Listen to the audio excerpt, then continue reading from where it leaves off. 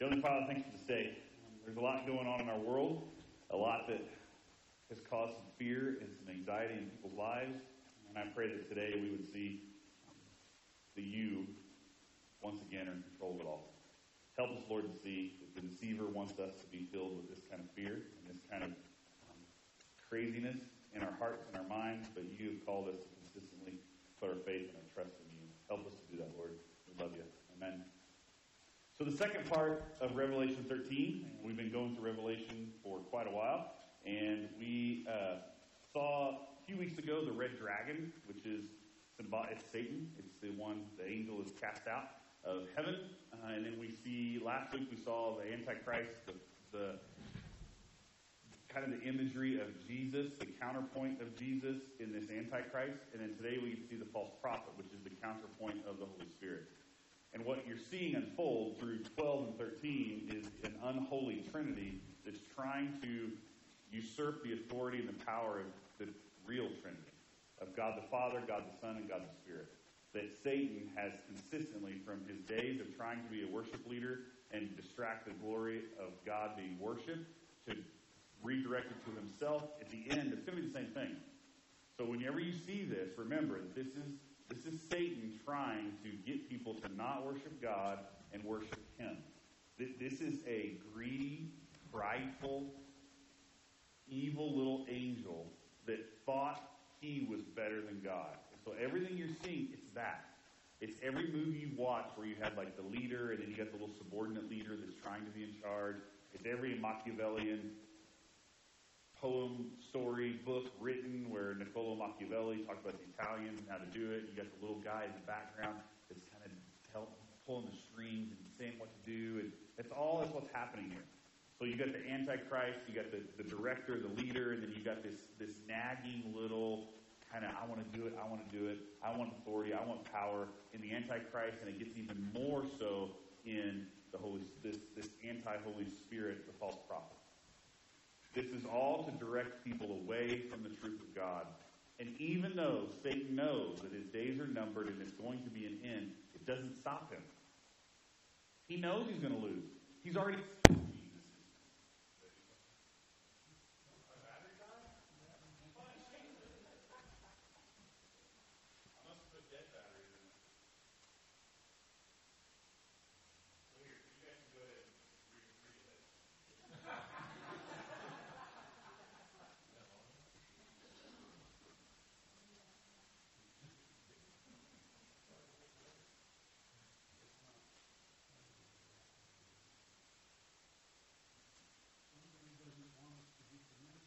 I guess not.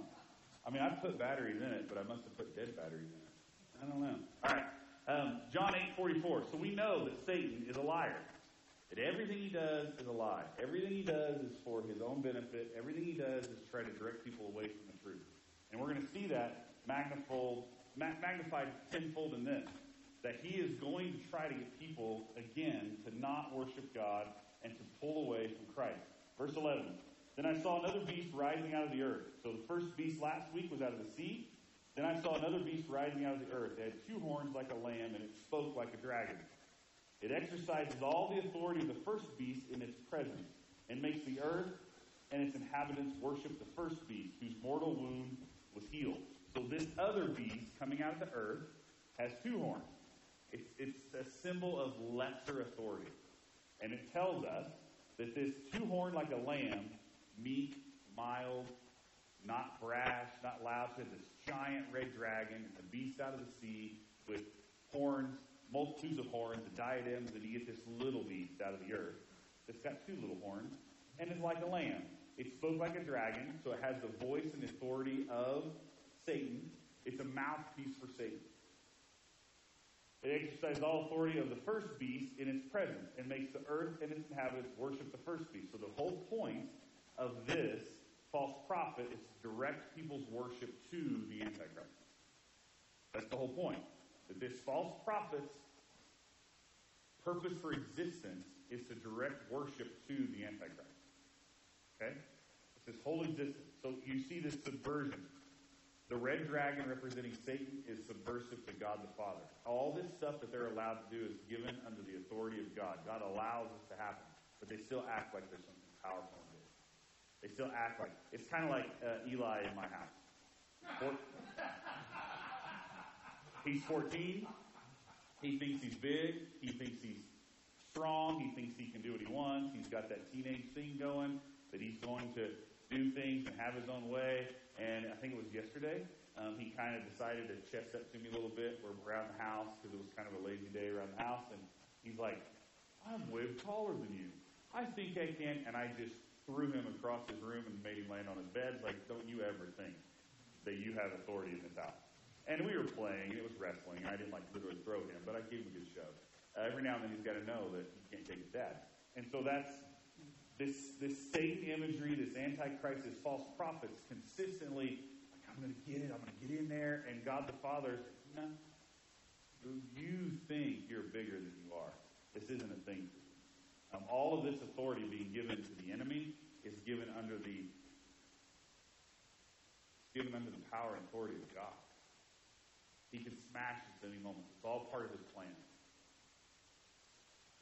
Using some, and we'll do this fast. The comparison between the two beasts, between the first and the second, the Antichrist, the false prophet, if one comes from the sea, one comes from the earth, 7 heads, 1 head, 10 horns, 2 horns. I just want you to see if there's a difference here. That the point of this false prophet is to direct worship to the Antichrist. The purpose of the Antichrist is to get people to look to the dragon. Now, that's a hierarchy that's not the Trinity. That's why this is such a false dichotomy of that Satan thinks this is going to work. The Trinity of God the Father, God the Son, and God the Spirit is a perfect relationship and community with mutual submission and mutual authority and mutual power shared in this beautiful relationship of the Trinity. That's why the doctrine of the Trinity is so important for our Christian faith. Because what you see here is a hierarchy. The dragon's in charge, gives some authority to the beast, and then you got the prophet. And there's someone clearly in charge, and it's Satan the dragon. That is not how it works in the Trinity. That's why you have Jesus in the Garden of Gethsemane saying, please, Father, let this cup pass before me.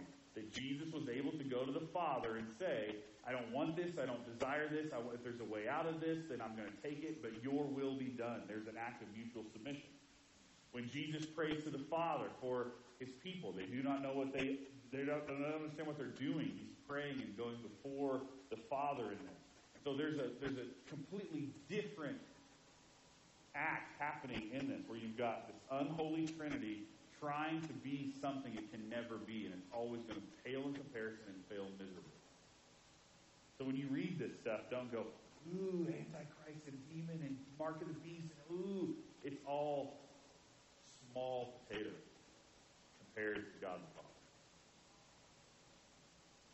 Verses 11 and 12 again. Then I saw, now the part here, exercise all authority of the first beast in his presence, and makes the earth and its inhabitants worship the first beast, whose mortal wound was healed. So the whole point is to direct everything to this Antichrist. Now, we all look and go, the whole earth is going to worship this first beast? The whole earth is going to worship Antichrist? How would that happen? Now, over the years, people have said these things, because it's going to bring some kind of a global peace, some kind of a global connection, some kind of a ending. What would happen if there was a world leader today that rose up into power and was able to end terrorism, to finally bring peace in the Middle East, to finally deal with worldwide famine, to finally stop calamities, to finally do a nuclear proliferation where there's no more nuclear war, there's no more threats of war? If that leader came up, a charismatic, dynamic leader that rose up, and we saw nuclear peace accords, and we saw no more things happening in Rwanda where brothers and sisters and cousins across the street are killing each other, if somebody could come in and broker all of those deals, wouldn't the world go, I think we ought to just put him in charge of everything? I think maybe we should put him in charge, or her in charge, or whomever in charge. We need to put them in charge of everything.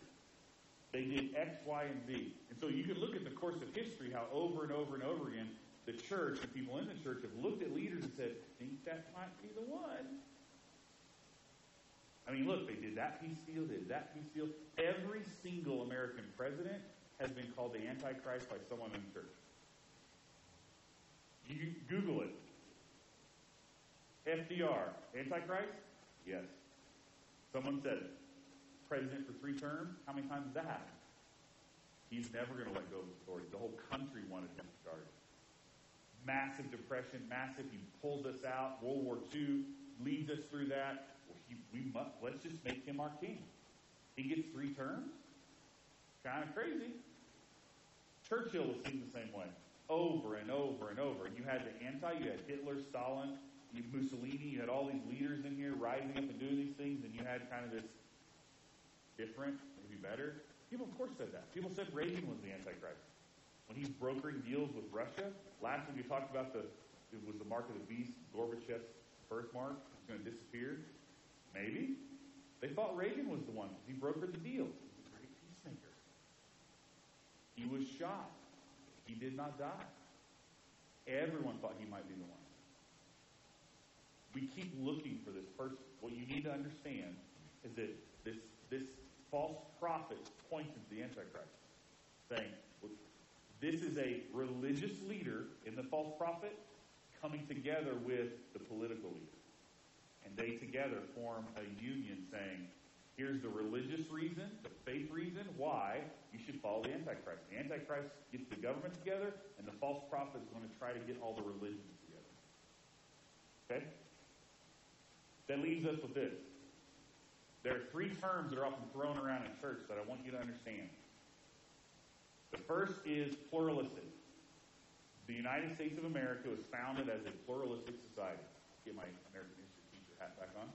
It's a pluralistic society, which means that we allow religious freedom for every single religion that's on the planet.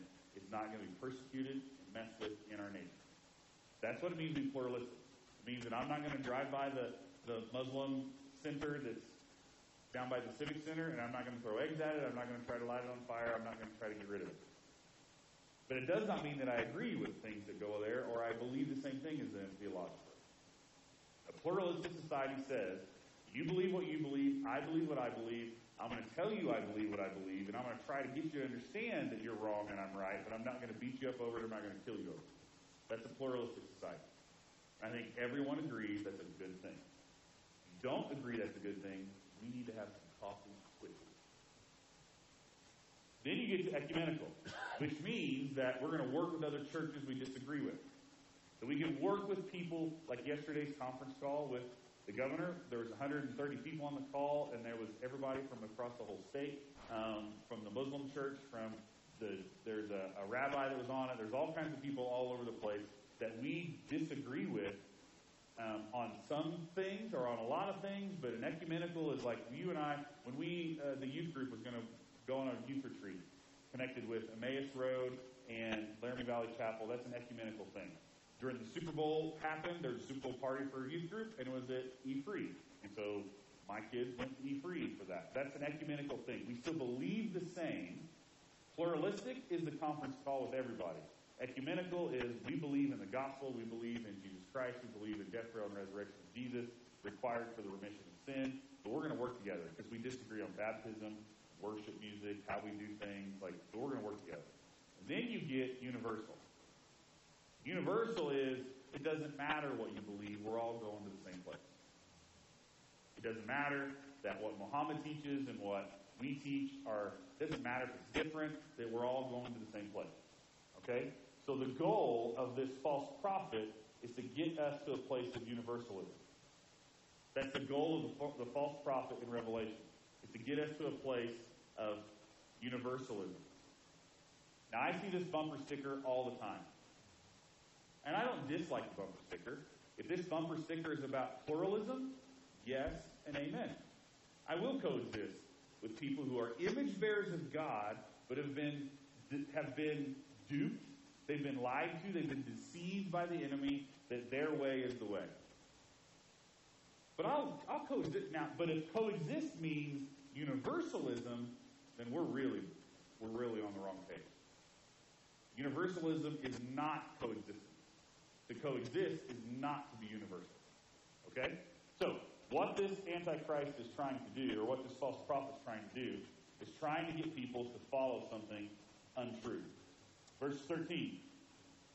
It performs great signs, even making fire come down from heaven to earth in front of people. And by the signs that it is allowed to work in the presence of the beast, It deceives those who dwell on earth, telling them to make an image for the beast that was wounded by the sword and yet lived. So he says, fire like Elijah, everything is a deception.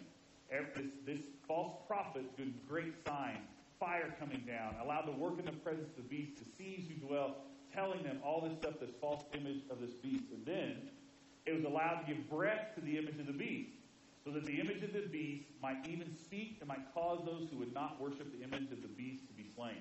So this false prophet is going to create a statue, going to create something, and then this statue is going to come to life.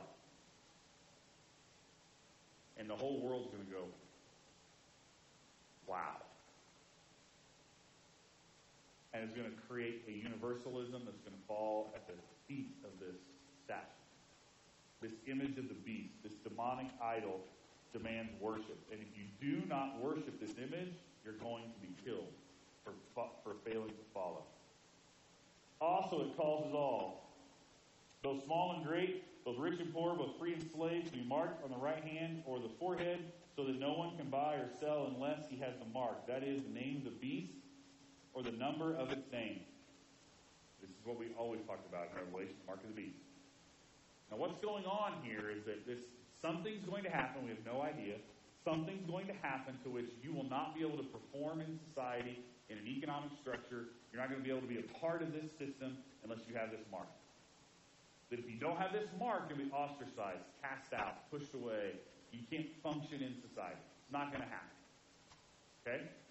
But the whole point is that in this system that's going to happen with this false prophet and this Antichrist is that believers in God who refuse to take the mark are going to be persecuted.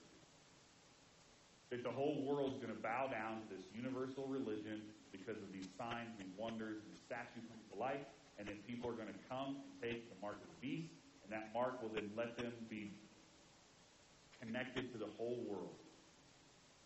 Now, what's this look like? Some people have tried to say that it's going to be a literal mark on the head. I found this really creepy picture on Google of just people staring like evilly into a camera with a brand on their forehead. Over the years, people said it was a number of things, whether it was going to be a tattoo on your forehead or on your hand. Some people said it was your credit card, that's the global economy, one world government, one world economy will be a credit card. Because if you have a credit card now that doesn't have international fees on it, you can travel the world with one credit card and pay for stuff. It doesn't matter what the denomination is in that country, your card, MasterCard just takes care of it. There's been talk of the chip that you can put in your hand, right under the skin of your thumb, or if you walk around, lights will turn on, and you can get through doors, and this little chip that goes inside your hand. It's been around for years. But the mark of the beast has been talked about a lot. So what is this mark of the beast? What's it going to look like? People have tried to say for a lot of years that this false prophet, and you have who's the false prophet? Who's the one who's going to do it? How's the mark of the beast going to happen? Who's the Antichrist? There was a picture going around for a while saying that Obama and Mark Zuckerberg, who is the founder and CEO of Facebook, that Obama was the Antichrist and Mark Zuckerberg was the false prophet. Because since Mark Zuckerberg is the false prophet in Facebook, and we all have Facebook accounts, we all have our passwords, that becomes he's the Antichrist and Zuckerberg's the false prophet. But then you also have Trump. But here in the last couple of years, they said that the MAGA hat was the mark of the beast. And then everybody had the MAGA hat on their heads, and we all had the hat, and so then it becomes, that's the mark of the beast, that's the false prophet. And then even goes so far as to say that when President Trump's Cadillac is called the beast, that he's literally the beast. You know what's the name of the president's limousine, right? It's the beast. Oh, see, he's the one. So you can go down some Google rabbit trails real fast. Well, he's clearly, he even has a car named it. I don't know what I'm telling you in history, people have marked out who these leaders are over and over and over again. You're going to know. God has given us, as believers in Christ, we are going to look at these things and go, that's not right. That's not of God. That's misdirecting the worship of God to something other than God. That cannot be how it's supposed to be. But most of the world is going to fall down. and say, world peace, fix this, I'll worship you, I'll do whatever you say. That's the scary part. To end it, this calls for wisdom. Let the one who has understanding calculate the number of the beast, for it is the number of a man, and his number is 666. People have had all kinds of conjecture over this for years and years and years. What we know is that even in the United Nations, I have my notes, but about 6 years ago, there was a group of people called the Universal Religion Initiative. The goal is that there will come a day in which religious people will no longer insist on a single truth. So you have a move, even in globalist kind of governments, to try to get rid of the pluralistic society and replace it with the universal society. There's a global movement to get rid of that. You see it in France, you see it in European countries when Muslim attacks happen and people are all shocked, like, I can't believe, they've been here for 5 years, I can't believe they still believe in their religion. Don't they just believe in secularism anymore? We need to do this. It's over and over and over again. So then you get to the mark of the beast, and you see that there's people have said it's credit cards, it's been computers. The fact that you have a smartphone in your pocket is the mark of the beast, because it's ones and zeros, right? All that kind of stuff. Well, 666 has often been linked to Nero. So the person who thinks this is a historical event that's already happened, people say that.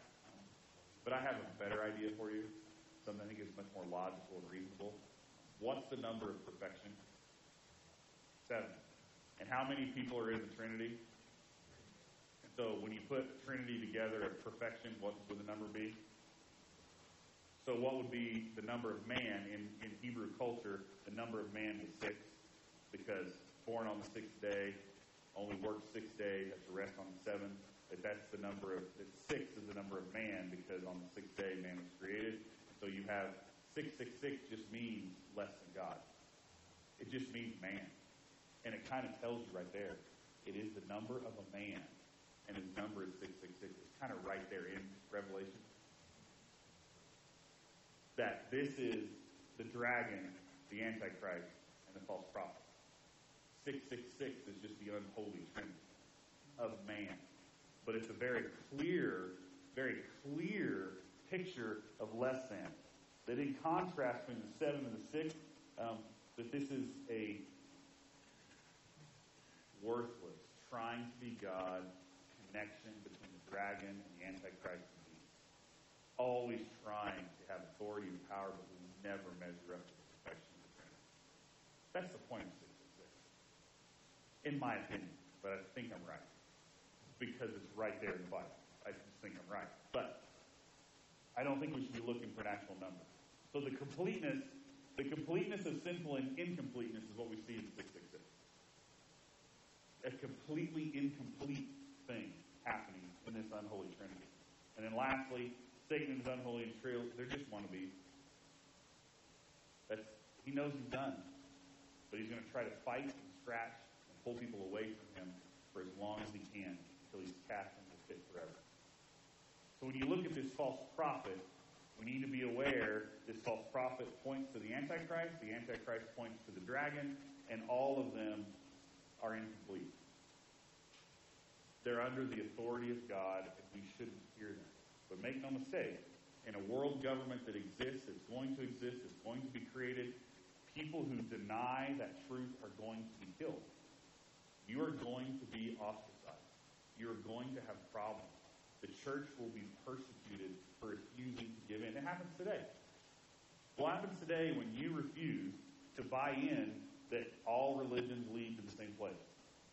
You're looked at as a bigot. You're looked at as being inconsiderate. You're looked at as being divisive. But you stand on the truth that to have a faith in God, to have a relationship with God forever, requires Jesus' death, burial, and resurrection for you to be saved. And in some circles, you say that, and you're scoffed at. How is that so? How dare you? Now, just magnify that times a million. And that's what we're going to see one day. So as a church, what I would press upon you is to not give in to the deceiver. Don't give in to the deceiver. You know the truth. You know the truth. You You know it in your heart, you know it in your testimony, and you know it in the Word. We do not give in to the lies of the deceiver. Yes, we love each other. Yes, we take great care of each other. We don't force this truth down people's throats. We don't force it at the end of a sword. But we do not sit around saying that we're all the same, because we're not. We're connected in our image-bearing nature from God. We are not connected in our understanding of the truth.